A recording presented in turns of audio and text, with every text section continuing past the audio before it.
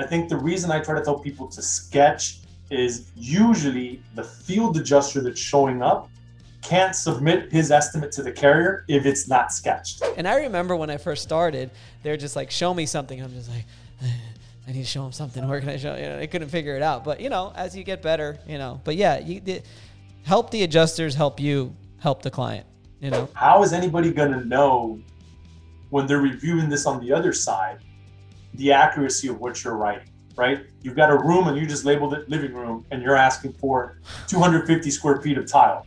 Well, how do I know it's 250 square feet of tile? You've got no dimension. Hey, if I have a proof of loss to say $20,000 and things come up and we have to write for more, is that okay? I said, absolutely, that is okay. It's the other way around that you can't do it. You're making concessions for the betterment of the claim to get it settled for your client, because cash in hand is better than waiting a year to get an extra $2,000 or $3,000, right? Or not, you're making a smart decision for your client. I mean, I had the longest conversation yesterday with a desk adjuster because she's about to go on vacation, and we were just laughing, man, just going back and forth. And I mean, we had a very pleasant conversation, and frankly, she got up to $33,000 of my $36,000 estimate. Listen, you got to be careful with estimates, right? I know that there's in some states that if you make modifications to the pricing on that estimate and you don't have justification why you made that modification to that estimate, the state can actually charge you with fraud. There's some states that will go that route. And I know you're still working on trying to make sure that even if they invoke that right to repair, that the homeowner gets taken care of, right? You're still trying to do the right thing for the homeowner, because maybe you didn't make what you were going to make on this file, but by taking care of that person and making sure that they're taking care of property, guess what? That person is going to refer you to somebody else. You're going to refer you to somebody else, and it's going to pay dividends down the road because you did the right thing for the homeowner. What's up, advocates, and welcome back to another episode of the Claims Gang podcast. Now, before I get into our very special guest, Mario Rios, I just want to let you know that we've got some really great sponsorship opportunities available right now. We've got different levels of sponsorships, and you could be a sponsor of the Claims Gang podcast, where we give you that shout out and let you know and let people know that you are the official sponsor of this podcast. We also have the Commercial Claims Show, where we'll give you that same shout out before every single show. We've got the meetups that you could sponsor. We could put your information on the website, and we could also give you monthly shout outs on social media. So if you are interested in becoming an official sponsor of the Commercial Claims Advocate, please reach out to me and reach out to us. You can find us on Facebook, on LinkedIn. You can send us a message online, whatever you want. You can find out some more information on that on commercialclaimsadvocate.com to see if you could become an official sponsor. So yeah. All right, so today we've got Mario Rios on the show. Mario Rios is not only a colleague, but he's also a friend. We've been working together now. He's been in the business for about 13 years, same as me, but we met at around 2017, and we've been working together ever since. He's a professional estimator, an expert estimator. He's the owner of Claim Preparation Experts. Mario has really been able to carve a niche out in regards to just being an estimator. He's not a public adjuster. He's just an estimator. It's what he does. He does estimates for the carrier. He does estimates for public adjusters. He does estimates for attorneys. He's also a state licensed appraiser and umpire. And not only that, but now he's also actually has been awarded the title from a court-ordered judge to as an expert. He's an expert witness as well. So he holds a lot of hats right now, and it's just basically because of the experience he's got in this industry for the last 13 years as an estimator. It's really amazing. Super knowledgeable guy. I use him for all of my estimates, especially in the Miami area. That's where he lives. But he does estimates all over the country: California, Texas, Indiana, North Carolina, Florida, everywhere. So he's also an expert on our show, in our course. So if you were to take the Commercial Claims Advocate course that we provide, he is one of the experts that we have on to talk shop about estimates, about properly sketching, about properly scoping, about properly putting line items that you're supposed to put in when you're doing different things and you're replacing different stuff. So I think you're going to enjoy this. We talk about all of that stuff. We talk about arguments for different things and different line items, negotiating with the insurance company, what to put in, what not to put in, and the overall appraisal and umpire industry as well. So a really cool podcast, really great conversation. I really enjoyed it. When you get a chance, reach out to Mario. He's a tremendous help, a tremendous source for assistance. So you could find Mario on Facebook. You could find Mario probably on LinkedIn. And again, his name of his company is Claim Preparation Expert. So reach out to him. He's always willing to help. So please enjoy the conversation with my man, Mario Rios.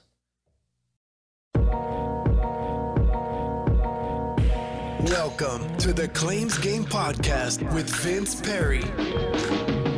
Get all the tips you need from insurance claim advocates and professionals and grow your public adjusting career to the next level. And now the commercial claims advocate, Vince Perry.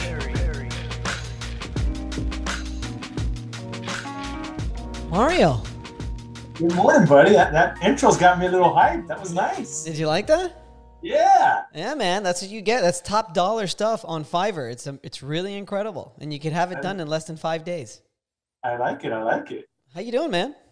Good, man. It's another day in lovely, rainy South Florida, which only means we're going to have more claims coming our way soon. Why does it rain so much in Miami? I moved to Tampa, and let me tell you something. It doesn't rain nearly as much in Tampa as it does in Miami. I don't get it. But when you guys get rain, it floods.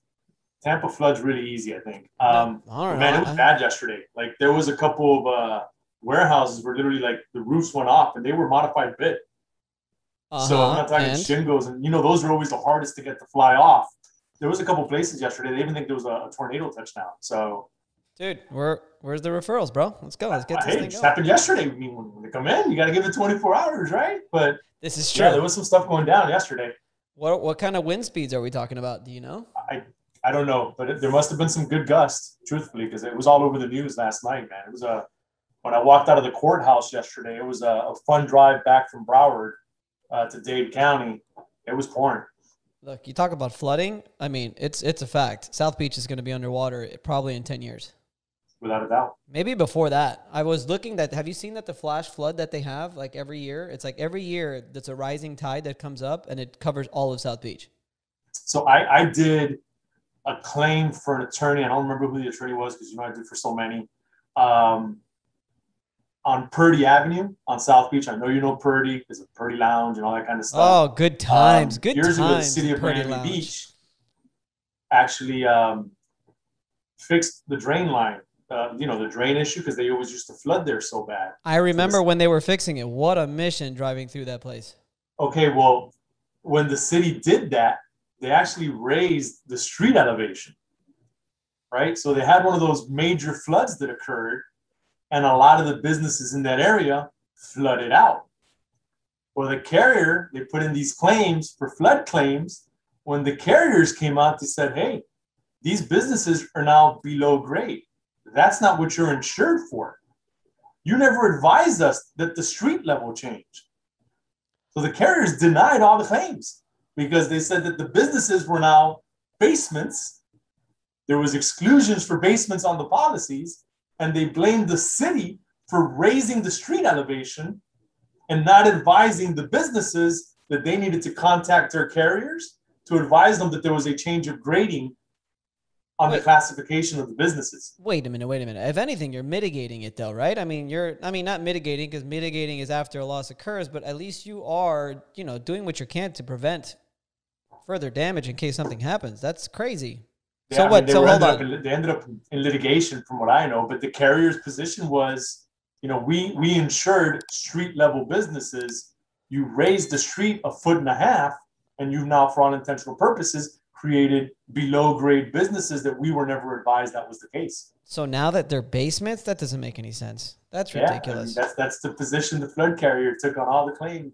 Everything that happened there got denied. First of all, that's complete bullshit. Second of all, the other part. I hear you. I mean, I get where they're coming from, but it's also, complete and utter BS. Like, how is the business owner supposed to control what the city's doing with the grading outside?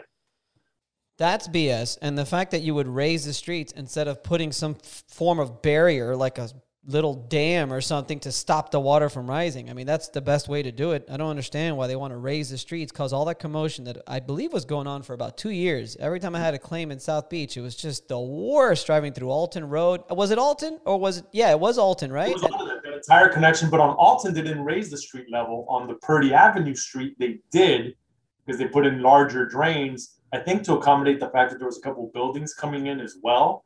So they actually increased the size of the street drains. And in order to accommodate those, they ended up having to raise the street level. That's dumb. So yesterday there was 26 mile-per-hour gusts. We had an average of about 15 mile-per-hour winds in Miami yesterday. I think the bulk of it was up in like the Broward, Pembroke Park area. Well, yeah, I mean, I put in my home address, my mom's house address. I don't know what zip code it is up there in Broward, but I just put in where I used to live. Yeah, I mean, I don't understand. In Miami, it's just like brutal. Every time I go there, it just rains. Single. We got 80% chance of rain today, so these roofs are going to start leaking again. Oh my goodness, yeah. No, here it's not that bad. Honestly, I don't know if it's just because we're in the West Coast, we're right here in the Gulf, or just I don't understand. But no, it's really not that bad. It's a lot of sunny days. I mean, we had a drought just until last week. It seems like it scoots past you guys and then goes up to like New Orleans, Texas, and that kind of stuff. 1908 was the last time Tampa had a severe storm. 1908. If anything, though, that means Tampa's due. Guess I'll have to make the drive over to keep you on your toes. Oh, it's going to be off the chain. If there is a storm in Tampa with the connections that I've made over the last, 3.5 years, it's going to be pretty crazy. But honestly, at this point, with everything that we've got going on, right? I've got the course, I've got all the social media stuff.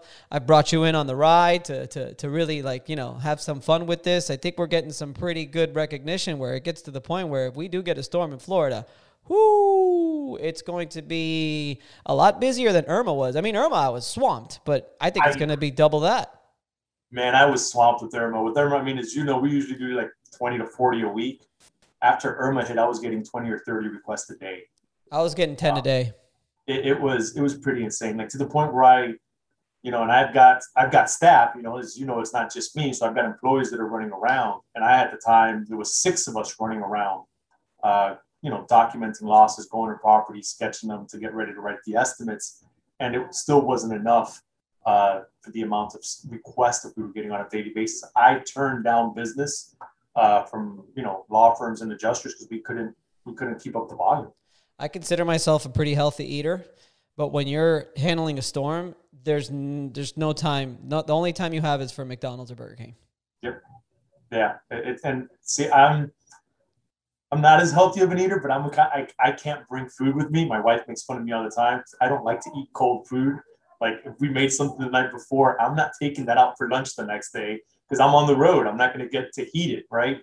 So you're right. You end up just like grabbing whatever 5-minute meal you can so you can just keep running around. I mean, I know on the estimating side of stuff, I think the most I did in one day after the hurricane, I think I did like 10 houses in one day, and it was complete and utter overkill. Everybody was doing anywhere between 5 to 6 houses a day. I did 10 one day, and it was like insane. And it's always in the middle of the heat of the summer, brutally hot, brutally humid, absolutely ridiculous. I remember I had a pair of jeans on the first day, never wore those jeans again because it was just, I bought a new pair of jeans for triple the price because I knew it would be more flexible, more breathable, and I just chose to wear shorts a lot of the days because after a while it's just so hot. You guys make fun of me. I wear my Lululemon, pants, so it's almost like wearing shorts, I know you guys. I didn't even know they made that stuff for men, but it's the most comfortable thing when you're getting up on roofs all day. And you still kind of look professional in your polo, You're just fancy, man. Lululemon is fancy, I mean, you got to get to a certain status before you can start shopping at Lululemon, Well, I know you guys make fun of me. I think Rico was shocked to find out they even made men's clothes. Oh, no, I knew it. I knew it. My mom had bought me, it's so funny. My mom had bought me a shirt from Lululemon, and I was like, man, this is really comfortable. So the first thing I did was I went over there and I looked at their pants, and I bought a couple pairs of pants there too because they're just incredible. Yeah. Super breathable, very stretchy, and very, very expensive as well, but very nice. Yeah, but I mean, unless you go to the sales rack all day, you got to be comfortable. Yes. Unless you go to the sales rack. So, what's up, expert? So, a lot of people say that they're experts. A lot of people promote that, hey, I can be your expert witness, but never have really even been a freaking expert. You, however, my friend, are officially an expert when it comes to estimating and claims. Tell me about your most recent experience as an expert in trial. Yeah, it was, I guess I've called myself an expert in the past, as you said, right? And it it was actually confirmed by the court now that I could be considered and call myself a scope and damages expert. I think I've written almost 7,000 estimates in the 13 or 14 years that I've been doing this. As you know, I do them for both sides because some of my clients do carrier work. So I've been deposed a time or two in my time. So I think, I get like one subpoena a week at my office. So I've had a lot of depositions. Things have never, in every case I've ever been involved in, they've gotten settled. So I've never actually had to testify. But yeah, I got my first experience. My past what's called a Daubert hearing, if I'm pronouncing it correctly, where the carrier actually tried to disqualify me from testifying. The carrier tried to remove me as the expert on behalf of the plaintiff. But, they went before the judge. The judge agreed that I had the experience and the expertise to comment on the scope and damages portion of the estimate for the law firm. And it was an experience. I think it was kind of like a deposition on steroids is the best way that I could describe it. Because now you're dealing with, you're getting deposed. The most common thing that happens is you get objected to form in terms of the question, right? Just the most common thing you see in a deposition. But when you're in the actual courthouse, you're getting both sides are kind of throwing stuff at you. You're trying to, you got the judge interrupting you. You got the jury sitting there watching you that you're trying to connect with to see if they understand your explanation of why something's on an estimate. So, I was on the stand for about an hour and a half yesterday. And, I think it went well. I think I got my points across. There was really nothing major that the carrier's attorney was able to dispute in terms of the damages that I had on my estimate. I think, again, the biggest glaring thing that they kept trying to argue about was that I wrote a roof for a certain number, and the insured ended up actually spending less than what I wrote. So, it was not anything really of substance, to be honest with you, because at the end of the day, anybody can get a deal when they actually go to do the work. So, but it was an experience, and I can actually, I can bill now for every time anybody wants to depose me, which is extra nice. I've got some law firms that always used to get me paid as well, but now I have an hourly rate that's confirmed by the court that I'm allowed to charge for any of those depositions, and or my expert witness now. If anybody wants me to actually testify, I have an hourly rate that the court allows me to charge now as well. That's fantastic. That's pretty cool. Moving up in the world, man. I said you're moving up in the world, huh? Slowly but surely, yeah. So it's really funny. Like I said, I've been doing this for 13 years. I've never testified in court. I've got 4 coming up in the next month and a half that are scheduled to go to trial. It's all of a sudden, with the COVID stuff going away, some of these floodgates have opened, and attorneys are getting trial dates. So I've got 4 that are coming up in the next month and a half, where potentially I've never done it in 13 years, and all of a sudden I've got 4 in a month. So in this case, was your estimate for the policyholder or for the carrier? It was for the policyholder. The carrier went out, I believe, admitted coverage, but said that the coverages were under deductible. Denied the roof and the interior, saying that there was no wind created opening. Paid for some exterior stuff. Paid for 10 fencing posts, but nothing else related to the fence. Wait a minute. It paid for the fencing post, but didn't pay for the actual fence. Yeah. So the post, the post fell, and they could be magically reinstalled without apparently having to touch the slats on the fence, which is news to me. I've never seen that done before. But is there at least a detach and reset on the slats? Not even. Nope, not even that, which is slats, bullshit too. The rest of the fence did not exist. The post got damaged, but nothing else. All the posts? 10 posts on the back and side of a fence got damaged, but nothing else happened to the fence. It also didn't help that the meteorology reports showed that there was 75-mile-an-hour winds, sustained winds for 46 hours at the property. Is this an IRMA claim? An IRMA claim that's been in litigation, but they said no. Hey, this was there's no wind-related damages at the property, and there was no wind-created opening. They're in trial today again. Today's the 3rd day of trial. I think they're going. The corporate rep for the insurance company was testifying today, and I think the rebuttal engineer was testifying today as well. So, it's still in process. We're going to find out later this week what happens. I'm just surprised that they let something like that drag out for this long and taking it all the way to trial. 13 years I've been doing this, Mario. I've never been to trial. Yeah, again, as I said, I've never been to trial. I mean, some guys make a living out of going to trial, but yeah, most things settle, I think, when you get to a reasonable number. But the carrier's position the whole time was that there was no one created opening.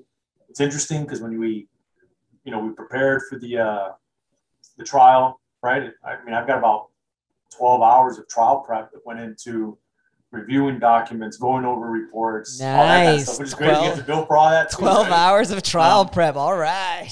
Yeah. I got to work, but I'll be honest with you. I worked on a Saturday. I worked on a Sunday. It interrupted your day-to-day family time, right? So I think you should be compensated for having to do that. I know the attorneys that are actually trying the case for the last week, they've been at the office till 2:00 in the morning. They're in court in the morning, and then afterwards they're going back, reprepping, repositioning themselves, and they're at the office till 2 or 3 in the morning while the trial's going on. So and they had the entire weekend of trial prep as well with engineers, the witnesses, the homeowner. I wonder. So it's pretty elaborate to see the process, right? You're almost getting to look behind the veil, so to speak, as to what goes into going through all of an actual trial. So it was interesting. It was a good experience. But yeah, some of it just doesn't make sense to me at all as to why they would not have settled this. Yeah, that's a little weird. This seems like the kind of case that should have settled. I'm assuming that your argument for having an estimate that was higher than what the insured actually paid was just, Frank, it's an estimate. It is what it is. It's not an actual solid number, and he probably didn't replace the roof until a year or 2 or 3 or 4 years later anyway, so prices are different. In part was that. Part of it as well is, listen, at the end of the day, we all use our different softwares to write. As you know, I write for both sides, so I write on Xactimate and I write on Symbility, which are the two most common softwares used in the industry. And they're softwares that give you an estimated value, right? It's not set in stone. That software doesn't know day to day the roofing company that might come and offer you a deal, because guess what? They're doing 10 roofs in that neighborhood and they're trying to pick up an extra one. And for them at that stage, an extra roof doesn't have the same potential cost because they're already working in the neighborhood. So you might be able to get a deal from that person. But that's one of the factors that we put into it. And at the end of the day, I don't make up what the price is, right? We get the price for that roof based on the software pricing that's provided to us by the software, Xactimate or Symbility. It's based on the squares, and it's based on what the average cost is in that area by the zip code and by that month. So, they harped on the price, but really it was a meaningless argument, to be honest with you. It was not, why wouldn't you change it to $8,500? I said, well, once I found out that they did only spend $8,500, if I was asked to revise the estimate, we would have revised it. I think it was something that was conceded the entire time, that number is no longer applicable because they've already spent $8,500. At no point in time did anybody say, oh, we're arguing still, we want the additional $7,000. It was a moot point, was one of the answers that I gave them. I said, so you never asked for it to be revised. Right. And I'm sure, like you said, it was already in negotiation talks, in pre-settlement talks or settlement talks. I'm sure it was already conceded anyway to say, okay, look, yeah, we've got an invoice and this is how much it was paid. No big deal. Well, that's what it is. We'll concede to that number. Right. Yeah, exactly. Yeah, so that's interesting. So you said it's a deposition on steroids, because I remember, now obviously depositions are they just are what they are. But I remember my first deposition and maybe my second deposition where it didn't go as well as I wanted it to go. It went fine, but I was very nervous. I don't know if I was sweating or not, but I thought it was it was a difficult thing. And I'm always talking to new adjusters and I'm letting them know, like, don't worry, relax, be confident. It's a good claim. You have a good claim. You're not committing any kind of fraud. You're not doing anything bad. It's just a part of the process in litigation that you have to just go in there, complete your deposition, knock it out and be done with it. So it was nerve-wracking, huh? It was. I remember my first one. I've probably got 100 depositions now under my belt, to be frank. So I'm no longer nervous about them. They're kind of like, I literally show up, I'm like, hey, good morning, and go through my entire spew, right? So it's something I'm used to. But like you said, I still know a lot of adjusters that are scared to do depositions. They're not ready for them. They're afraid that they're going to say something in that deposition that's going to be detrimental to their case. I'll be honest. Understandably so. Attorneys that have asked me to be deposed instead of the adjuster because the adjuster doesn't want to get deposed. And I wrote the estimate. So they're asking Mario, hey, listen, the case is going to fall apart if we don't have somebody get deposed. The adjuster, for all intentional purposes, is avoiding being served the subpoena. And I've had attorneys that'll be like, hey, I need you to get deposed. I don't remember his name. The guy, he would always meet me in Coral Gables to serve me. And always the same guy. I can't remember his name because this was back in Miami. And it was always the same. And then just the other day, I had some guy, I was doing a podcast, I think. I was doing something. And there was some guy outside of my house just standing around, looking around. My wife drives in and she sends me a text. She's like, there's some guy that's just here standing around. I'm like, I don't know. So finally I finished the podcast. I went outside and it was just to serve me. Yeah, I mean, that's one of the nice things about, having the office, right? They don't bother me at home. We've got somebody who just accepts my subpoenas on a regular basis since I get so many. It's one of the main reasons I have an office and don't work from home is that you want not, because they'll just come and linger by your house all day long to try to serve you. But I mean, at the end of the day, I tell people all the time when they got to, do these depositions and stick to what you know, right? If you don't know, you don't know. I think a lot of times in depositions where people get themselves in a little bit of trouble is they start answering questions and making just assumptions, right? Oh, I think it was this, right? Listen, if you don't know what it is, say, I don't know. That's it. And guess what? They got to accept that as your answer. Exactly. So, I mean, now that I've done so many, I've never, truthfully, I have one already. I have one scheduled for Friday. I've had 2 depositions and testimony this week. It's one of those weeks where you're like, I feel like I'm not accomplishing anything, because I'm spending more time behind the computer or arguing with proving my point. But how many people you have on the team now, Mario? We always have at least 3 employees on staff. I've got somebody in Orlando. I've got somebody that handles stuff in Broward. I've got somebody that will do stuff for me on the west coast of Florida. I obviously take care of Dade, and I'm the one that does any of the traveling outside of those areas that need to happen. What usually happens is I've got relationships with general contractors. So, for example, when Irma hit, all work ceased, right? All construction projects, for all intentional purposes, stopped. So what typically happens is when a storm hits, I usually then can tap into 3 or 4 general contractors that, for all intentional purposes, work stops for them for a month or 2. And I use them as additional resources to be able to get to all the properties that we need to get to. That's smart, man. That's the way to do it. Yeah, that's the way to do it. And, you build relationships. As you know, that's what part of this business is, just that, building a relationship. And I got into this many, many years ago because I realized that you as an adjuster need an estimate, right? You contact the general contractor to write you your estimate for the damages. And what you get back is apples and oranges. Most general contractors will just tell you, we're going to charge you $5,000 to do the tile in your house, right? They're not breaking it down per room, per trade, per this, per that. So what ends up happening is when you go to turn that over to the carrier tells you, oh, I don't know what that's for. That's just too generalized of a number. So we're not going to agree to it because we don't know what that breakdown is for. And that's one of the reasons that I got into this side of the industry. I saw nobody was really doing this, right? So I learned how to write it apples to apples and write it so that when I'm writing my estimate at the end of the day, it's going to be the equal number that contractor is giving it to you at. But when you go to compare it now, it's written in the format the insurance company likes. And that's all it is. The insurance company just wants to use that as an excuse to not be able to write it the way you want it. Pretty much. Why'd you get into this and you didn't become a PA? I worked for a public adjuster for 2 years. Okay. I saw the process. I saw that there was a niche. I saw that I could do more of the estimating and appraisal work, which I think the appraisal aspect of this industry is, to be frank with you, quite easier. It's at the end of the day, when you're in appraisal, both parties are there to kind of just find a way to make this get resolved, right? It's less combative. I've learned over the years that the adjusters just on the daily stuff, when they're having to deal with getting the claim approved, that the monotony of all of that, you're dealing with guys that show up at these properties sometimes that really have no say into what's going to happen. Those guys are coming out and they're completely at the mercy of whatever an inside examiner tells them they have to put on their estimate.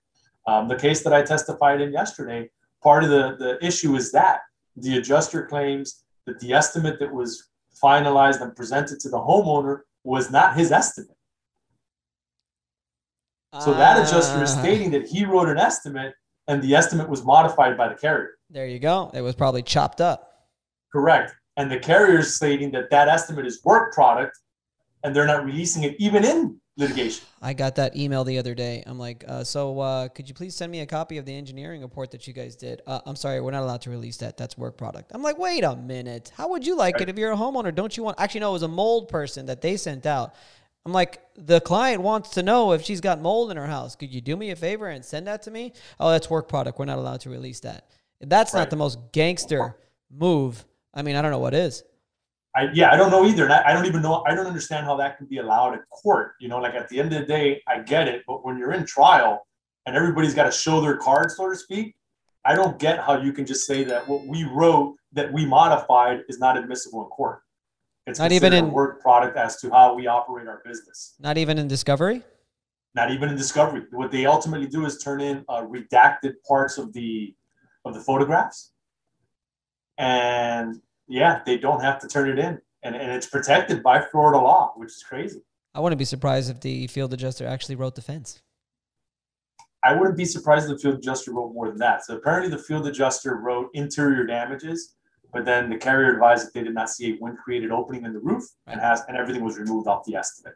Right. And it's wild because in the actual, I think they messed up, and when they submitted part of their discovery, they submitted the photos that the field adjuster took, but did not retract the actual notes. So on some of the pictures that was submitted in as part of discovery, the field adjuster wrote wind created crack to the window, or wind created this in some of the photographs. That's funny. So the field adjuster acknowledged that there was wind based on his observations, but then everything else got removed except for the fence. I don't understand somehow that they're able to get away with some of this stuff. It doesn't make sense. It doesn't make sense. Yeah, but so kind of I stumbled upon this, right? I was doing it for another public adjuster. I worked with them for about 2 years. I got in with one of the attorneys, and I kind of just started to see that this industry was shifting. And this was back in 2011. And I just saw that more and more stuff was ending up at attorneys' offices. And these attorneys at times were also signing up claims themselves. And truthfully, when the attorney signs up that claim, great, he's got it, but now the attorney doesn't know what the damages are. He doesn't know what the numbers are. Right. And a lot of times they hire an engineer to be able to come up with that number, but truthfully, usually an engineer is pretty expensive. Very expensive. And I saw that there was a void. You know, not all of these files require an engineer. And I saw that there was this void where contractors are usually too busy, sometimes can be too flaky, write it in the format that the carrier didn't like. And I just saw, boom, I could do this and maximize on it. And then through that, I had already been doing appraisal work for that public adjuster because they were pretty busy at the time. And I got thrown into the wolves, so to speak, and just, hey, Mario, we got 10 appraisal files we need you to handle. Like, just go and argue about the damages. Initially, it was with opposing appraisers that they were comfortable with. You know, it wasn't somebody that they didn't know. They knew they were going to treat me fair. And I did the smartest thing I think I did with getting involved in this industry is I asked questions to the guys on the other side. I think a lot of times, we talked about this in the past, people look at the opposing appraiser or the opposing adjuster as an adversary. And they are to a certain extent, right? They're there to protect the carrier's interest and minimize their exposure and so on and so forth. But they're not necessarily bad guys. Not all, right? So if you start to talk to them, you learn, hey, here's some of the things that the carrier will approve. And if we can paint the claim in this fashion, it will help us get you paid. Well, that's the thing is that I was explaining that to somebody yesterday, that we have to look at it in a different light. It was a new adjuster, and she's like, look, what did she say? She says, he's asking for a document that I already provided him. I think he's just delaying. I said, no. I said, maybe not. Maybe he's asking for the document because maybe he didn't get it, or maybe he wants to look at it again. Maybe he actually wants to review it because maybe he's now considering actually paying the claim. And then I had another adjuster was like, the reinspection, the dates that they were trying to schedule was going back and forth, and they couldn't figure out a date. And then he texts me and he's like, I think that they're delaying here. I said, dude, If he wants to go out and do a reinspection, let him do a reinspection. Reinspections are good because that means they're actually going to reinspect to see if there's anything additional that they could pay. I've never gotten less payment after a reinspection or after an appraisal. It's always going to be more. So it's like, no, dude, schedule it, find the time, get the reinspection done so that you can go ahead and do it. And like you said, these are people. I like people. For me, I know a lot of people hate other people because, you know, people suck sometimes. But for the most part, I'm a firm believer that 99.9% of people are good. I do, deep inside. Some of them may have personal issues. Some of them may have childhood issues. Some of them may have issues at home. Some of them maybe it's just a bad day. But deep inside, most people, and I'm talking 99% of people, in my opinion, are good. If you could find a way when you meet an appraiser, a field adjuster, or you talk to a desk adjuster on the phone, you could find a way to tap into that.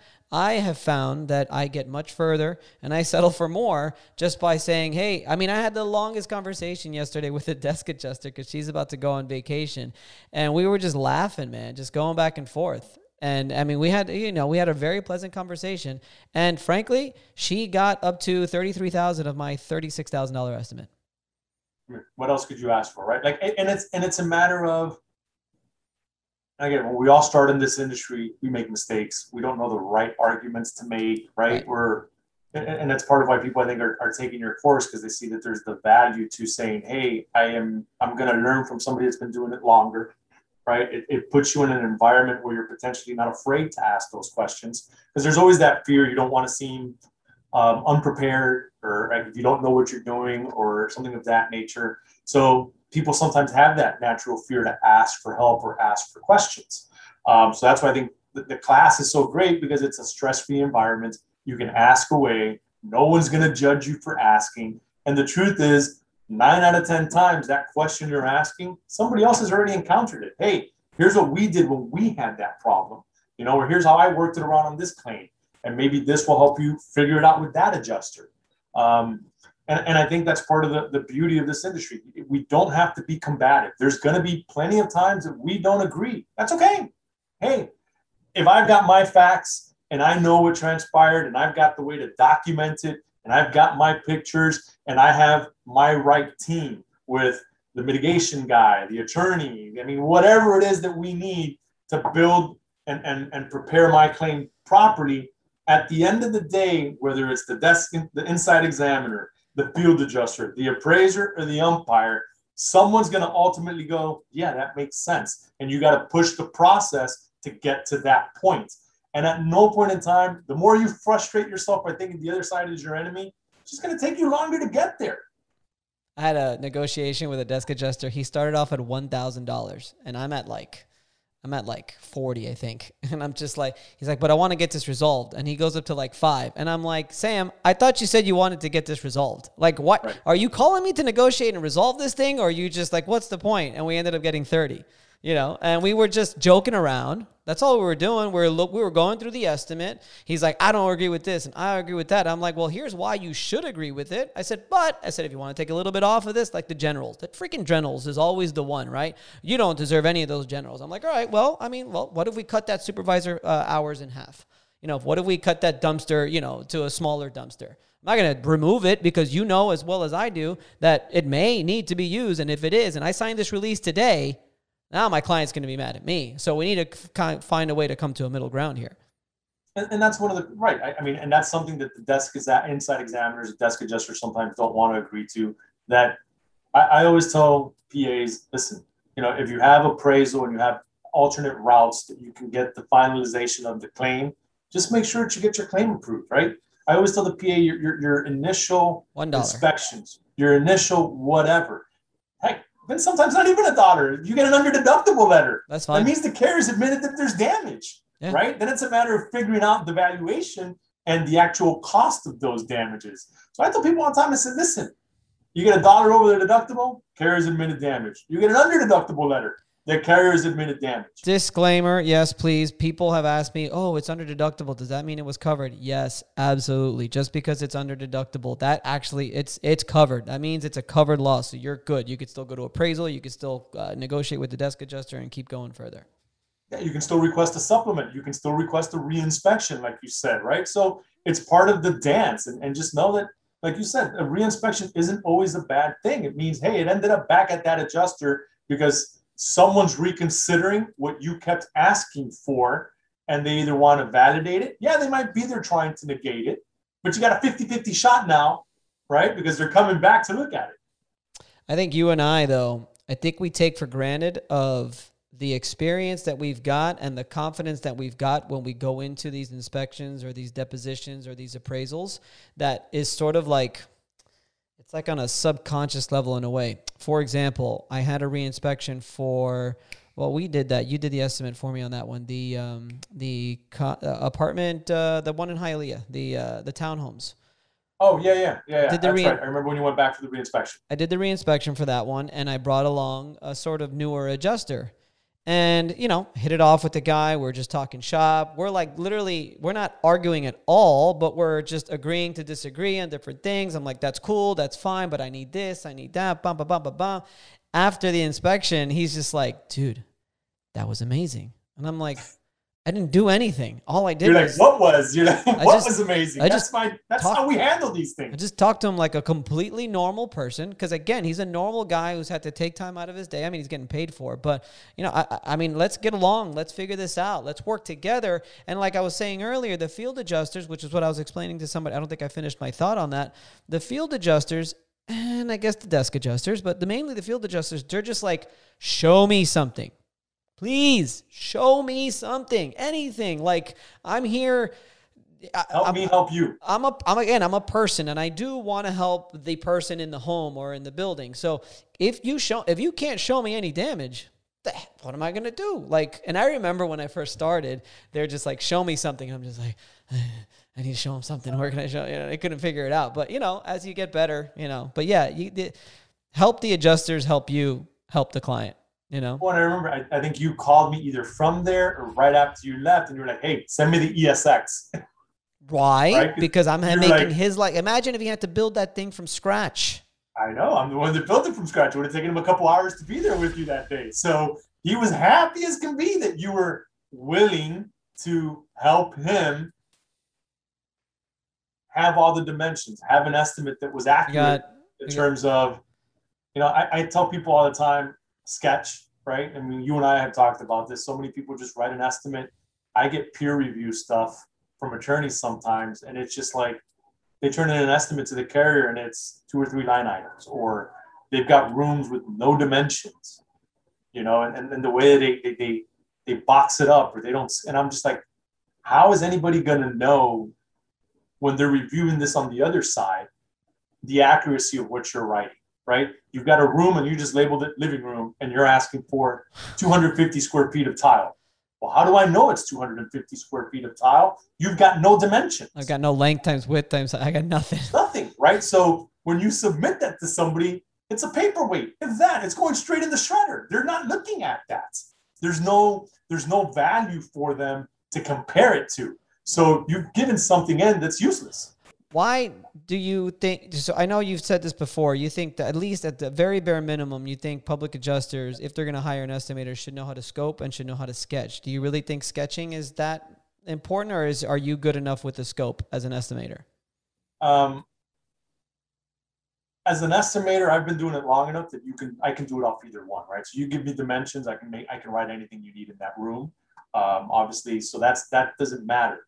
I think the reason I try to tell people to sketch is usually the field adjuster that's showing up can't submit his estimate to the carrier if it's not sketched. So the carrier, no matter what that field adjuster does, if he does not submit a sketch with his estimate, he gets a rejection back from the carrier.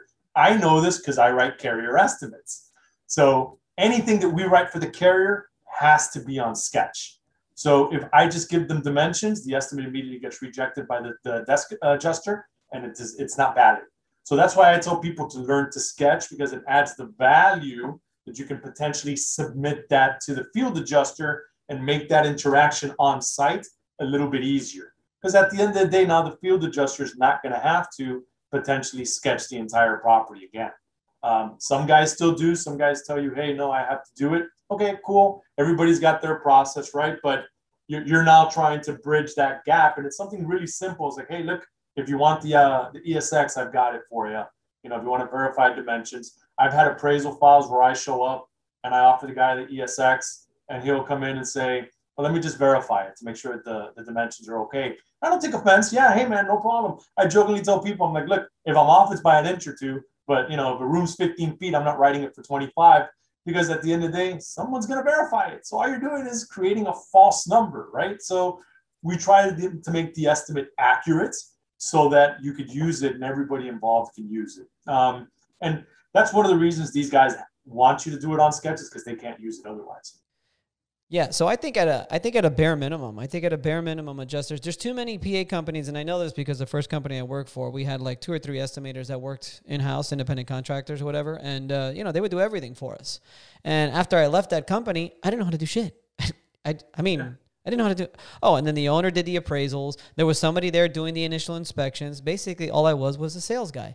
And there's a lot of compartmentalized. There's a lot of PA companies that are like that, which you can't blame them. If you're an owner of a PA company, I mean, it's great. If you could hire somebody just to do the initial inspections, who's a licensed PA, who's experienced. If you can hire somebody to do the estimates. If you as the owner could handle all the appraisals because you're the one with the more experience, and you just hire a bunch of sales guys, that's great. You're gonna generate a lot of leads, but I don't think that's what it's about.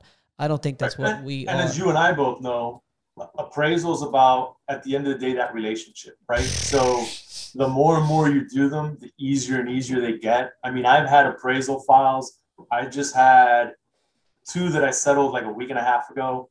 We went back for the appraisal inspection. If I was at the house 10 minutes, it's 5 minutes too much. The opposing appraiser was someone I've known now for over 10 years. Literally walked in the house, took pictures in the affected areas, sent them my ESX for both files. Done. And I had the award back within a week. I was so happy. I forgot when it was, but there was one day that we were talking about appraisals, and I had been saying that appraisals was so relationship based, and you had said it one time, and I forgot when it was, but I was just like, see, exactly. Like that's what it's about. Like appraisals are just, it's usually veteran guys or girls. But what I tell the new public adjusters also, I'm like, do it. Like just go. Like, pay your dues in the beginning. You're going to see a lot of the appraisers again and again eventually. And I mean, yeah, I got burned one time. And this is the other thing, is that people are all so afraid to go to appraisal because they're worried that once the appraisal award is signed, it's done. Same thing goes for a release, by the way. Same thing goes for if you go to litigation and they end up settling for half of your estimate anyway, or whatever it is. Well, that's going to get really interesting now in July with the changes coming. So it's funny you say that, half of your estimate. That ball game is changing drastically, my friend. I'm glad. And the days of writing an estimate that doesn't make sense, I think you're going to be gone very soon. I settled an estimate, an appraisal for a PA the other day for half of what he wrote, and he was totally okay with it. And I'm like, you shouldn't be okay with that. I mean, I couldn't get any more, but you shouldn't be okay with settling for half of your estimate. I mean, I truly really never settle for less than 80%. And that's an accurate estimate. That's me just saying, hey, you know what? Willing to give up a little bit so that we can get this thing resolved. You're making concessions for the betterment of the claim to get it settled for your client, because cash in hand is better than waiting a year to get an extra $2,000 or $3,000, right? You're making a smart decision for your client, or settle for the same amount. Right? Yeah, exactly. I mean, I tell clients all the time. I say, listen, I can go to the umpire, but the umpire is going to have additional fees, and at the end of the day, I'm arguing over such a minimal amount of money that it makes no sense. The net to you when it's all said and done might take an extra 6 months, and you're going to end up with the same dollar value. I had that conversation yesterday with a guy, the exact same conversation. I'm like, look, we may get a couple thousand more. I said, but you're probably looking at another year because we're going to have to go to litigation. Or, you may get a couple $1,000s more in appraisal or whatever it is, or you may not, and you're going to have to wait a few months. I mean, this is a pretty good offer. We're pretty good where we're at. What is the new laws? Explain. Well, there's some changes coming in now in July. I think some of it's been talked in your Facebook group about it. Some of the small changes are, requirements for cancellation of a contract and some of that stuff. Some of the advertising is going to change a little bit for the adjusters and roofers as to how they can solicit for some business. But I think one of the big changes that's coming down our path is for the attorney's fees. These attorney's fees are now going to be based off of what are they able to recoup based off of the estimated claim. So if you've got a $10,000 claim and the adjuster wrote a $100,000 estimate, and that claim settles for $25,000, to give you an example, well, guess what? That law firm is no longer entitled to their fees. So that's going to be a very big deal. The days of, like you just said, you gave me an estimate for 100 grand and I settled it for 50. That attorney is now going to evaluate and look at that estimate prior to entering into litigation, because it's going to affect whether they have an entitlement to fees or not. So it's pretty dangerous what's going to happen now. I think it's going to, you and I have talked about it a little bit off camera, right? That it, at the end of the day, I don't think it affects us, the way that we do our stuff. Because I don't think we write anything that's ridiculous. You write what you see, people. You write what you see, and you write the right way to fix it. I see a lot of estimates where there's a stain in the ceiling in a 100% ceiling. And all of a sudden, the entire ceiling is being replaced, and so is all the walls. And that's right. And remove and replace light fixtures. So it's like, what? And you look at these estimates. I've got an appraisal file right now that I'm finalizing the settlement on it. And it was a big file, to be honest with you. We worked on it for about a year. It's a commercial claim from Irma that we basically are taking it from under deductible. The carrier was at, between the 4 buildings, I think they were around $90,000. And right now we're close to $750,000 in damages. But I got a $1.4 million estimate. And part of the issue that we're having is that $1.4 million estimate, some of the roofs have already been replaced. For less. So on the estimate, the roofs were at about $600,000, and the guy spent about $300,000 on one roof. Mm-hmm. When you total it up through all the roofs, guess what? My 1.4 just became $900,000. And I'm at 750. So now we're arguing over pennies, right? It's what are you going to? I mean, it's not over pennies, but you know what I mean. You're arguing over minor things to get to that 900,000. But the PA is like, well, I need $1 million because my estimate's 1.4. And guess what? You're never going to get there now. And the problem was because they replaced the roofs for less than the amount that you wrote up. Correct. It's a very complicated. See, I don't think you have to deal with that much. Us as PAs, we get the question all the time from clients like, hey, can I do the repairs? Hey, can I do all the repairs? And I'm just like, I can't tell you no, because it's your home. Like, I feel so terrible if I were to tell you no. That's just not right. I said, but understand that, we are claiming all the floors in your house and a full roof replacement. And if you decide to completely gut your house and do it, I mean, that's going to be an issue. You're going to have to show me some invoices. I said, if you do a minor repair, I mean, that's okay. But if you just decide to gut your whole house, that's, and it becomes less than what our estimate is, that's what we're going to have to settle for. Plus, you're going to have to pay my fee. Right. And at the end of the day, truthfully, I mean, it doesn't happen often because most people don't have the ability to do that, right? It only happens once in a while. But yeah, I mean, in the appraisal stage, sometimes people are like, can I make the payment just before this gets done? I thought, if you've waited this far to get to appraisal, all you're going to do is limit your potential settlement award, because if you fix it today and I come back in a week with the appraiser and we were asking for 20 and you got it done for 10, you just took $10,000 off of my negotiating ability, right? Because maybe I wasn't going to get you 20, but maybe I can get you 15. And then I've got people go, oh, well, if they're only going to spend 10, they shouldn't be entitled to that extra 5. And I tell people all the time, but you don't know the other concessions I'm going to have to make as a part of that negotiation. So yes, maybe they're getting an extra $5,000 for something here, but I'm having to concede something else that they maybe should have gotten, but it's a negotiation. So maybe I got them $5,000 more here on something I couldn't gotten them over, that I didn't get them somewhere else. And at the end of the day, you're balancing out that claim because it's a negotiation. And there's times that they overpay for stuff, but underpay for other stuff. So you're looking at the totality of the claim. Does that number make sense? And guys on the other side tell you this all the time, and I can't pay you for that. I don't know if you've heard that before. I can't pay you for that, but I'm going to make it up to you over here because I think I can give you this and this, and we're getting to the number that makes sense for you, right? And like you said, supervisor hours. God, people argue about supervisor hours. So annoying. All the time. It's annoying. All the time. Why would he's a contractor? Why would he need a supervisor? He's a contractor. Why would he need a supervisor? I don't know. Maybe he's got like 50 projects and he needs people to freaking look over it. Like, get out of here with that. And it's, well, the argument that can also be made is it's not even necessarily for the contractor. You as the owner are entitled to hire an owner rep. And those supervisor hours can actually be given towards the homeowner hiring an owner rep to oversee the general contractor. So that's usually how I argue for the supervisory hours. I'm not arguing that the contractor is getting that money for supervisory hours. I make the argument that the homeowner is entitled to hire an owner rep to oversee the general contractor so that the homeowner does not have to be burdened with following up with that contractor on a daily basis to find out what's going on. Ooh, I like that. That's good. That makes perfect sense.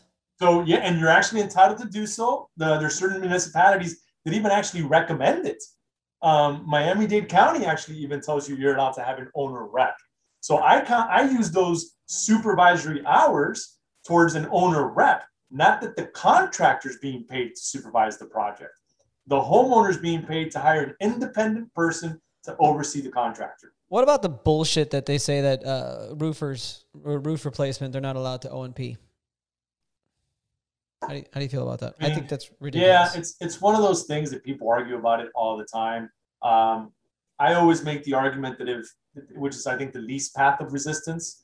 I don't know how that roof is going to be put on that house. I don't know if the homeowner is hiring a roofer independently or if the homeowner is hiring a contractor and the contractor is going to oversee the entire project and sub out the portion of the roofing to a licensed roofer. If the work gets done in that manner, the overhead and profit is allowed on the roof because it's being handled through the general contractor. There's also a bunch of statutes too. There's zero argument that can be made about that.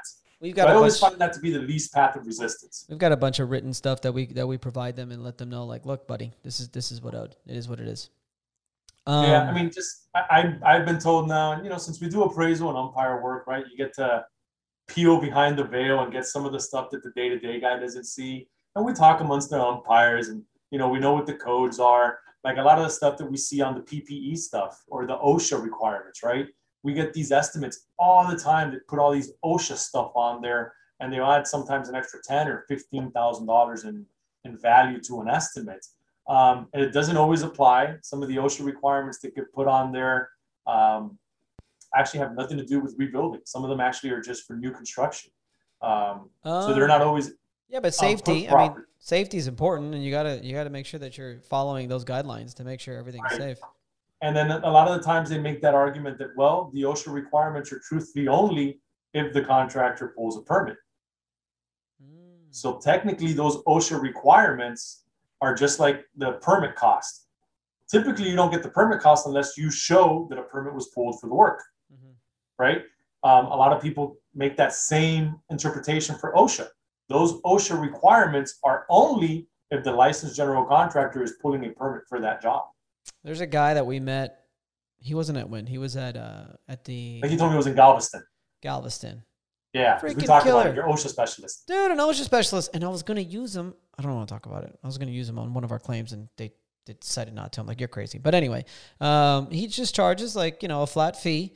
And he's able to come up. I mean, he's like, I think he's like licensed. He's like level 38,000 something in OSHA or something, some crazy number. And he's able to come up with, a lot more money on your estimate that's perfectly legitimate and perfectly arguable and, needs to be paid in order to make sure that that roof that's being replaced or whatever work is being done is done safely and done properly, And I think that could become very valuable if you're trying to get as much money as possible on some of these claims that they're beating you down on. So,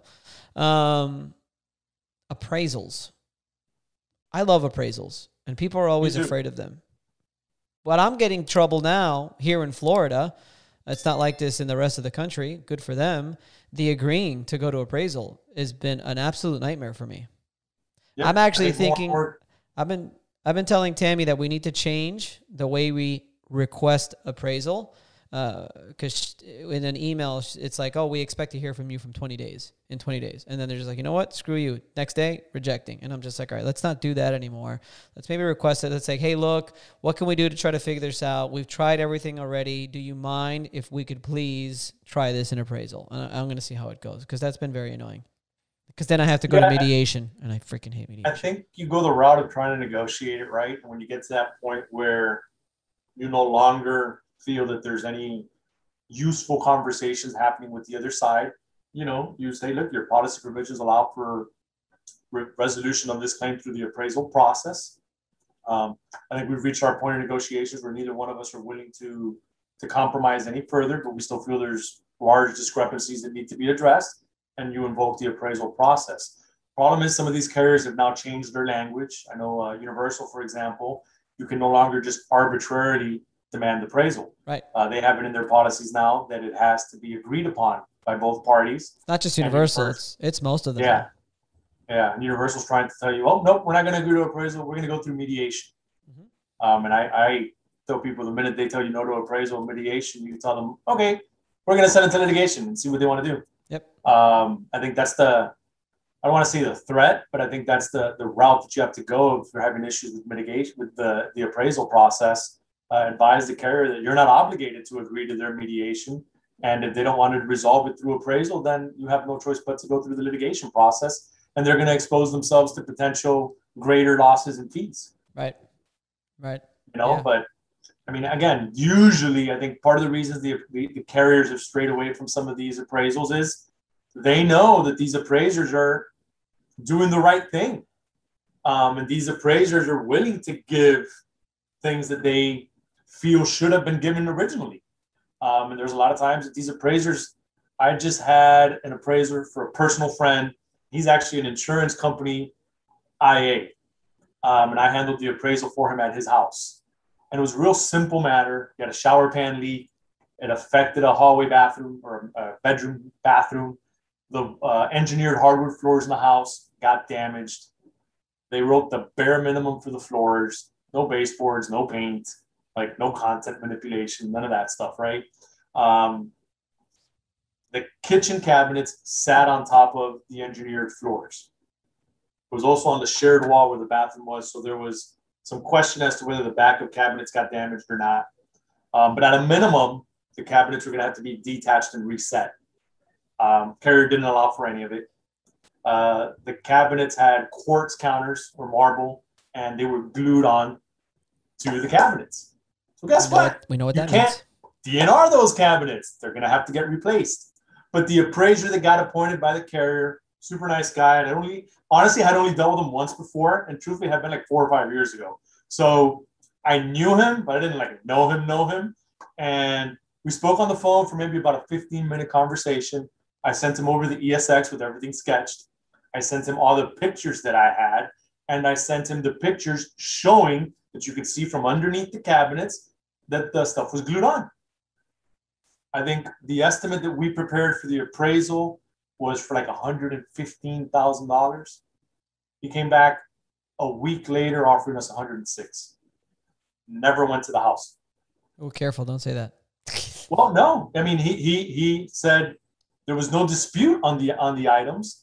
All the areas were agreed upon, and you showed me with documentation that the cabinets are glued on. He goes, the measurements are right. He goes, the measurements, apparently the carrier had taken measurements of the cabinets, but not included them. Of course not. So he verified my measurements against the carrier's estimate. Yep. That he got a copy of. He goes, give us an offer. We settled the claim within a week. Yeah, I remember when I first started, I used to just, even if the cabinets weren't damaged, if the floors were going underneath the cabinets, I'd put the remove and replace and all that stuff. And then I got to the point where like, you know what, the cabinets aren't damaged. I'm just going to put the detach and reset. And then I almost always put the remove and replace the countertops, but they always give me shit about that too. Which makes no sense, right? I mean, and I say they're going to give you crap about it, but guess what? The appraiser is going to give it to you because most appraisers know. In what I always say, there's theory, there's book theory, and then there's the actual applicable way that things happen on the field. I was being deposed the other day, and I had the opposing carrier's attorney ask me, why are you doing 2 coats of paint? Oh. And I'm like, I know. But I said, ma'am, have you ever had to paint your house? I said, typically when you paint, you're always going to have to put on a second coat, right? So, and I use the explanation. In theory, it sounds great that you could paint everything with 1 coat. But in the practice, in the real world application, you're always going to have to put on a second coat. And I said, and by the way, if you read the manufacturer's suggested installation of their product on the back of the paint can. It suggests you put 2 coats of paint on. I go, so it's not that I want to put on 2 coats of paint. It's that the company who's selling me the product is suggesting that I put on 2 coats of paint. I painted a house before, and trust me, I wish I could have just stopped at 1 coat. Yeah, sometimes you can't stop at 2 coats. Sometimes it takes 3 or 4. Let's be honest. Sucks. I hate so it's like we want to argue over pennies sometimes that on stuff that it just doesn't make sense. And it's sometimes a pointless conversation because I tell people all the time, if the desk adjuster doesn't want to concede a coat of paint to you, you're going to get it in appraisal. You're going to get it down the road. So don't butt your head on something you're going to get later anyway. But I think it's funny. The way you and I talk about claims, it's just way different than the way people on Facebook and people online talk about claims. Like they're just always they're always, is funny, is what I always find funny about when we talk about claims, is they're always just like nitpicking about all these freaking line items and all these things and the kind of shingle and the this and that and all this crap. And every time I look at a lot of this stuff on Facebook, I'm just like, just talk to the adjuster and figure it out. Like, I don't think it makes that big of a difference. And then talk to the adjuster, figure it out, and then talk to your client and say, hey, here's what we got. How do you feel about this? And if they come back and say, well, you're the expert, I'm like, well, I think we're good. I think this is where we want to be. You know, and so if the client is happy at the end of the day, that's who you need to make happy at the end of the day. God, we should go through like... You have that different mentality, right? We talk about this. I think you're working on a claim right now where it's going to be, they're going to get invoked the right for the vendor to do the work. And I think most PAs will just immediately run away from it and say, I'm not going to really make anything off of this. I'm done with the claim. Or they won't even sign it up at all. And I know you're still working on trying to make sure that even if they invoke that right to repair, that the homeowner gets taken care of, right? You're still trying to do the right thing for the homeowner because maybe you didn't make what you were going to make on this file, but by taking care of that person and making sure that they're taken care of properly, guess what? That person is going to refer you to somebody else. You're going to refer you to somebody else, and it's going to pay dividends down the road because you did the right thing for the homeowner. And I think sometimes people look at the claim in terms of, well, if I can see those things, I'm only going to make this on a claim, as opposed to, can the homeowner actually get everything fixed? Can the homeowner get everything fixed? That's what counts. You know, that's what counts. If I get this guy this amount of money, can he actually do what needs to be done? Or even if he makes a concession, if I'm making the concessions, can he take care of the majority of what needs to be done? Because at the end of the day, we all know that there's always things that can be... Careful, because we can't talk like that because on social media, it's ridiculous. And then what happens is now we're going back to what we are. You and I have obviously a very similar strategy, and we're trying to get along with the other side. If you're constantly fighting and fighting, you're building up this animosity towards everybody on the other side. And in my opinion, it's just going to hurt you in the long run. Yep. And listen, you got to be careful with estimates, right? I know that there's in some states that if you make modifications to the pricing on that estimate, and you don't have justification why you made that modification to that estimate, the state can actually charge you with fraud. Mm-hmm. There's some states that will go that route. So you've got to, I know guys go in and add extra percentages here and blow up the number this way. And I always say you can put anything, you can put pen to paper on anything, right? Just because I wrote $100,000 estimate doesn't mean that that's the damages that are there. So, we always talk about you got to have a good narrative, you got to have a good story, but it's got to just make sense. And, I see stuff on these estimates sometimes where guys are removing it, then reinstalling it, then cleaning it, then sealing it, then putting it in new. And it's like, how many different things are you doing to this tile? And none of it makes sense. Proof of loss. I was asked yesterday, hey, if I have a proof of loss of say $20,000 and things come up and we have to write for more, is that okay? I said, absolutely, that is okay. It's the other way around that you can't do it. If you write a proof of loss for $20,000 and then you decide that you're going to take stuff off or it's going to be lower than that, now you have the chance of getting accused of fraud because you wrote stuff in your original estimate that should not have been there to begin with. That's not good. Yep. Yeah, it's got to make sense. And it's got to be documented, right? So like I did a claim where I was the umpire not too long ago, and there was stuff on the file in the claim that wasn't continuous, right? There was areas of the home that were included for damages to floors. Line of and sight? they were different, huh? Line of sight? Different materials. So it wasn't even the same flooring. It's not even so much that there was a threshold, is there was different types of floors. They were both laminate, but they weren't the same type, right? So like one had a pattern to it, one didn't. There were different colors, so it was like, I get it. You put stuff in your estimates because everybody wants to try to maximize the claim. But at the end of the day, like, the opposing appraiser is not going to give it to you.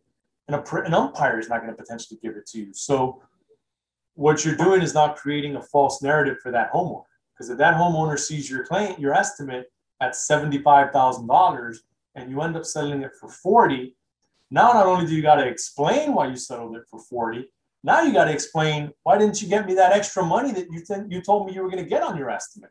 And it just creates a more awkward conversation. And sometimes it creates a more difficult time to negotiate with the other side if you're trying to get things that are potentially unreasonable. Yeah, and then I get it all the time from field adjusters when I'm talking. They always like my estimates. They always like what I present because what we see is what I write up. And they're always talking about, well, it's not like a lot of PA estimates that I see. At least I'm like, well, tell me about it. What are they like? He's like, Vince, they'll just write up the whole house just to write up the whole house. They'll just write up all the flooring, all the walls, all the paint, all the ceilings, all everything, and just throw it all in there. This is the reason why these laws pass, is because you've got your bad apples every once in a while. And, the insurance company and legislative, they want to like just point this out as like a huge problem, which in my opinion, I don't think it's a huge problem, but they want to sort of make it look like it. And then they'll start passing these laws, and then it makes life a little bit difficult for a lot of people, but mainly for the bad apples, I would say. And I think we'll be fine. Yeah. I think like one of the main changes that I think I kind of disagree with is the statute is what you can only have 2 years to open up the claim as opposed to 3. I think that could be potentially problematic for the homeowner. You get a lot of people that have no idea what's going on in their house until, an adjuster or somebody jumps up on their roof and says, hey, you got broken tiles or you got misplaced tiles. So that can potentially be complicated. In fairness, after 2 years and people are signing new like IRMA claims, I was like, yeah, that's a stretch. It is. It can be a stretch, right? I mean, at the end of the day, sometimes you've got elderly people. Sometimes the damages don't show up until you have one of these bad rainstorm again. And all of a sudden, those minor tiles that maybe shifted during a storm, that wasn't catastrophic. I'm not trying to tell you that the entire roof flew off and you didn't know about it for 2 years. That doesn't make sense. But there's many instances where, these tiles shifted. The water didn't originally penetrate through them being constantly beat for a year or two of the typical weather down here. You get another bad storm, and now that shift in the tile may have caused something to get exposed. And throughout that sunlight, throughout that rain, it starts to leak in. And then all of a sudden you go, oh crap, this actually happened back then. I didn't know. I didn't realize it. Again, did it maybe take you 3 years to figure that out? I don't know. Maybe it held up, maybe it didn't. But it's going to be difficult now for some of these homeowners to potentially open up their claims. But it's what always happened. The same thing happened in 2005. The pendulum shifts, right? Whenever you have a storm comes through, the carriers cry, oh my God, we're losing everything. We're completely going under because of the amount of claims that we're getting. And, I always say, you insured a house. You knew the condition of that home. A natural catastrophe happens. You come out and then you want to claim wear and tear on the roof. Hold on a second. You insured my home. You priced my insurance based on the age of that roof, and you were aware of whatever condition that roof was in. How is it that after the storm hits, now I have wear and tear, but I didn't 4 months ago when you insured my policy? Can you tell me the difference between wear and tear and depreciation? Hello? Right. What the hell is depreciation if not wear and tear? No. Yeah. So it's like, I get it, sometimes, and it's like you said, it's the bad apples, right? So I've gotten stuff where I'm, contractors, roofers are like, no, we'll take care of the entire claims process for you. And it's like the homeowner doesn't know what's going on. I had somebody the other day tell me that, the roofer was asking them for an AOB to handle the claim in its entirety. And I said, look, don't do that. You're not going to get paid. That money's going to go to the roofer, and you're going to have no control over your claim. You know, it was somebody that was a friend of an attorney, and they called me because they couldn't get a hold of the attorney because I also knew the attorney. And I said, listen, hold off, speak to so-and-so, don't sign any paperwork. You're going to potentially jeopardize the way that you can get your claim paid. Yeah, work authorizations are pretty common. That's okay. When the roofer goes, hey, look, you got your damage, you got this and that, we'll write up an estimate, and, we'll replace your roof only. But, when you get into the interior damage, you get into ALE, you get into personal property damage and stuff like that, that's when a public adjuster is going to be very beneficial, 100%. And you're referring to a work order from a reputable roofer. There's a lot of guys that put in AOB language into that work order. And if the homeowner doesn't read it properly, well, they thought they were signing a work order, but it's actually an AOB because the language in it I saw that the other day. Gives them the assignment of benefit. I saw it the other day. Yeah. So, we make the assumption a lot of times that guys are just going to do the right thing, but there's a lot of people that don't. So it can get tricky for homeowners. You sound like you're from Miami. Yeah, it's Miami. I had a comment on YouTube the other day. I forgot what video it was or whatever. And he's just like, be careful. You've got snakes in the water. And I'm just like, dude, I'm from Miami. I've been swimming with snakes my whole life. I'm a snake charmer. Don't worry about it, buddy. Yeah, exactly. So now that you're an expert, Mario, now I know you love appraisals. You're on my umpire list as well. I don't know. What's next on the horizon for Mr. Mario Rios, the expert not only in claims, but the expert commercial claims advocate as well? That's right. Well, I think, joining this getting on this ride with you has been actually invigorating. You do this for a certain amount of time and it just becomes like a monotonous day-to-day thing. Right? Monogamous, right? I mean, yes. It's exciting at times because I'm not in an office. You said monogamous. Experiencing new claims, blah, blah, blah.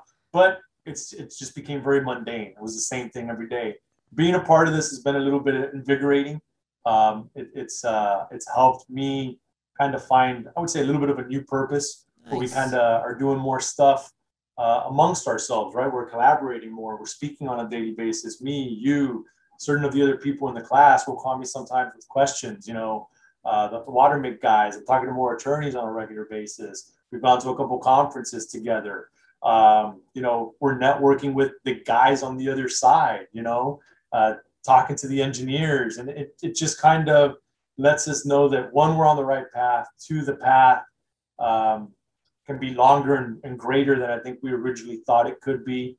I have the joy where I get to do stuff not only in Florida, I get to do stuff for people in California. I've done stuff for you and other people in Texas. I've done stuff in New York. I've written some things in Louisiana. So it's nice because you get to see the different way that claims are handled. And it's not the same in every state. There's different regulations in every state. There's a different process in every place. So you get to kind of get a greater idea of how things work. And again, I always like to try to know the other side, because the more I know about the other side, the more it's going to help us, help the homeowner. Right. So I am the greatest thing that I think is, build relationships with the other side, man. Those are invaluable down the road. And that's what I'm looking forward to, is to continue to build these relationships. I'm glad that you mentioned, though, it's the same for me, man. Starting all this stuff, the job does get a little bit just monotonous after a while, because it's basically every claim is different, but sort of the same. And I feel like after you're doing this for 10 or 11 or 12 years, it's just like, okay, now, because really I feel like the only way you go, it's different for you, but for PAs, is just hiring PAs. That's really the only direction you can go in, is to grow your business, hire PAs under you, and then that's pretty much it. But when we started this whole commercial claims advocate thing, now what we're doing is we're really giving back to the industry. Really providing value to all these upcoming PAs. I remember when I asked one of the guys in our company, I'm like, what do you think? Would you be interested if someone were to come out and provide PA knowledge? Mind you, this guy's been a PA for 8 or 9 years. And he's like, honestly, Vince, he's like, I probably wouldn't watch a lot of this stuff. I probably wouldn't care to watch a lot of it. He's like, but it probably would be pretty valuable. And I'm like, you know what? Fuck it. We're just going to go for it. And it's been pretty fun, man. It's been really fun. It has. It absolutely has. And again, the PA world can sometimes, especially if you're not working at a big firm, it's a little bit lonely industry, right? It is. Everybody's kind of fending for themselves. Everybody's competing for clients, so a lot of times guys only really interact when there's like an attorney that's putting together a seminar to educate you on potential changes in the industry. That's really the only time that I would see PAs get together. I never went to I never went to any kind of conference or any kind of educational event or anything at all until I started doing this. Yeah. And I mean, on the estimating side, right? Like there's nothing. Oh, there's nothing. There is really bare bones in terms of teaching you how to write these estimates. Most of the classes from the companies, like the Xactimates and Disabilities and stuff, it's teaching you how to use the software. But it's not teaching you how to write the actual estimates. Exactly. And I tell people all the time, I mean, I learned because I sat in these great building department classes, and you sit there and you learn as to how the building departments require you to do these estimates for the work, or how the contractors are required to do work. But there's no real estimate training programs on our side. And even I think the stuff that the IAs get, they are more, I don't even want to say that they're trained. They're more regulated in terms of what they can write. For sure. As opposed to being trained. Because a lot of the stuff that we write on the carriers, we get rejections because we replace the entire baseboards in a room as opposed to the 5 linear feet that are damaged, and they only want us to replace the 5 linear feet that they see that's visibly damaged. So they're not even being trained. They're being, I want to say, handcuffed in terms of what they can write. So as I'm sitting with you here, I actually saw that I got a rejection on one of my estimates for the carrier work. So I got to open it up and see what they want me to take off that they didn't agree with. I like how you mentioned the difference between using the software and actually writing an estimate. Those are definitely two different things. I mean, writing the software is one thing, but making sure that, like we said, if the floors go underneath the cabinets, you're DNRing the cabinets, but you're R&Ring the countertops. You're replacing all of the baseboards when the floors go underneath the baseboards, because you're not going to be things like that you need to know from experience, from some construction knowledge and stuff like that are not just about actually using the software, but making sure you're putting in all the proper line items to get the proper settlement that you need. That's very important. And guys on the other side, the good guys on the other side, well, actually, some of that stuff was taught to me. Some of that stuff was taught to me by the adjusters and the appraisers on the other side. Hey, Mario, look, when we do it, here's what we look for, and here's what I can get away with. And I don't want to say get away with, but here's what I can justify. Sure. If I could show it this way, the carrier's not going to kick it back. Exactly. Yeah. I mean, that's how it is with and that goes for the field adjusters. That goes for the preferred vendors that they've got, the mitigation companies that they send out, the preferred contractors that they send out, People's Trust and all of them. Like, all those guys are very limited on what they can do. And I mean, it's consistent work. And it's what I tell the field adjusters too, because now that I've got the YouTube channel and all this stuff, when I go out to the inspections, I'm like, dude, check out my stuff. Come on, come to our side. Come be a PA, man. I understand the consistent work, and for some people that's obviously very important, but man, it's got to be tough as a vendor, as a field adjuster, anybody working on the carrier side, when you've got to be so limited to what you're writing and what you're doing. The consistent work is good, but I just wrote one the other day where we wrote for the replacement of the kitchen cabinets, and then after everything went back into the vendor, I was writing for one of my vendors as a GC. It goes back into the carrier, and the carrier says, oh, wait, by the way, never mind. You can't replace the cabinets. We think we can match them. Here's an estimate from the cabinet company that says they think they can match it. So remove all the cabinets off of your estimate, and you're only allowed to charge a $500 management fee. We're going to send out a company to try to match the cabinets. And I said, why are you even sending the contractor? I had 5 linear feet cabinet replacement the other day and refacing doors, when there was like 12 linear feet of lower cabinets. So it was 5 linear feet and then refacing doors. It was just weird. I don't know. Yeah, and I see it all the time too. It takes more labor. Sometimes if you reface it properly, it can be as expensive as replacement, right? You and I are just numbers guys, right? So yeah, I know. But YouTube refacing cabinets, that is not an easy process. No, and a lot of times the way that it's written, they basically just go, oh, we're just going to reface the cabinet. Well, no, all these cabinets that you're replacing need to be detached and reset. Mm-hmm. All the hardware needs to be reinstalled. It's not just based on square footage. You're going to have to add additional labor hours for the cabinet specialist that's going to come in to do the work. That shit is hard, If you're refacing it, you're going to have to figure out still what you're doing with that countertop. So there's times that if you do it properly, not just, oh, it's 30 square feet of cabinetry. We're going to reface 30 square feet. Well, no, hold on a second. That's not how you write it. You got to know the actual process. So there's times that I've conceded. Okay, cool. Let's reface it. You make up for it somewhere else. Like you said, we're numbers guys. Let's just get to a number that we're happy with. I had one, the flood that we had. It was costing more in labor to detach and reset all of the knobs on the cabinets and detach and reset all of the outlets. Literally, the contractor that they hire is saying it's going to take us more time to detach and reset and save and not lose any of the little screws and this and that, as opposed to just throwing it all away and just putting new ones. It's just much easier for us. And that labor, literally, they're charging the association more money in labor to do that stuff. Yeah, it's crazy. I mean, and there's times that, so a lot of times, let's say you're doing these kitchens and they argue with you about, hey, why are you replacing the P-trap? Or why are you replacing the angle stop and the plumbing supply lines? Well, guess what? You paid for the cabinets, right? It's all coming in brand new. Do you know what that contractor is going to tell you? I'm not going to warranty my work if I've got to use what was here before. So if I have to reuse those materials, I can't warranty my work. Ugh, and just like all those, like just P-trap and stuff. I mean, used material. Like, come on, just put a new one on. It costs like next to nothing in Home Depot just to get. The price difference is minimal. I mean, it really. Sometimes it's $15, yeah. But they want a nickel and dime you over $15. And well, listen, I can't warranty the work for the new cabinets. The contractor won't do it, so I need to have new materials for the plumbing supplies, and they usually have to give it to you. Yeah. Well, Mario, thank you for coming on.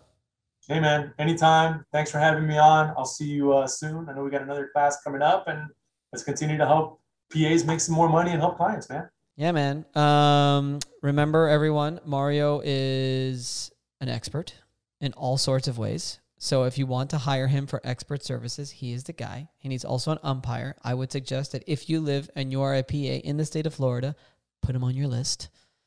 And I mean, that's it. I'm going to do the introduction in the beginning anyway. Why am I doing that? I don't even know. I don't know. Claim Preparation Experts is the name of the company. You can always find me through Vince. I'm easy to get a hold of. And we're always collaborating, spitting ideas off of one another when we got claims. So I talk to Vince a lot. A lot more lately, too. So that's pretty cool. Yeah, absolutely. All right, Mario. Thanks, brother. Appreciate it, man. All right, brother. I'll see you soon, man. Yeah, bye. Bye.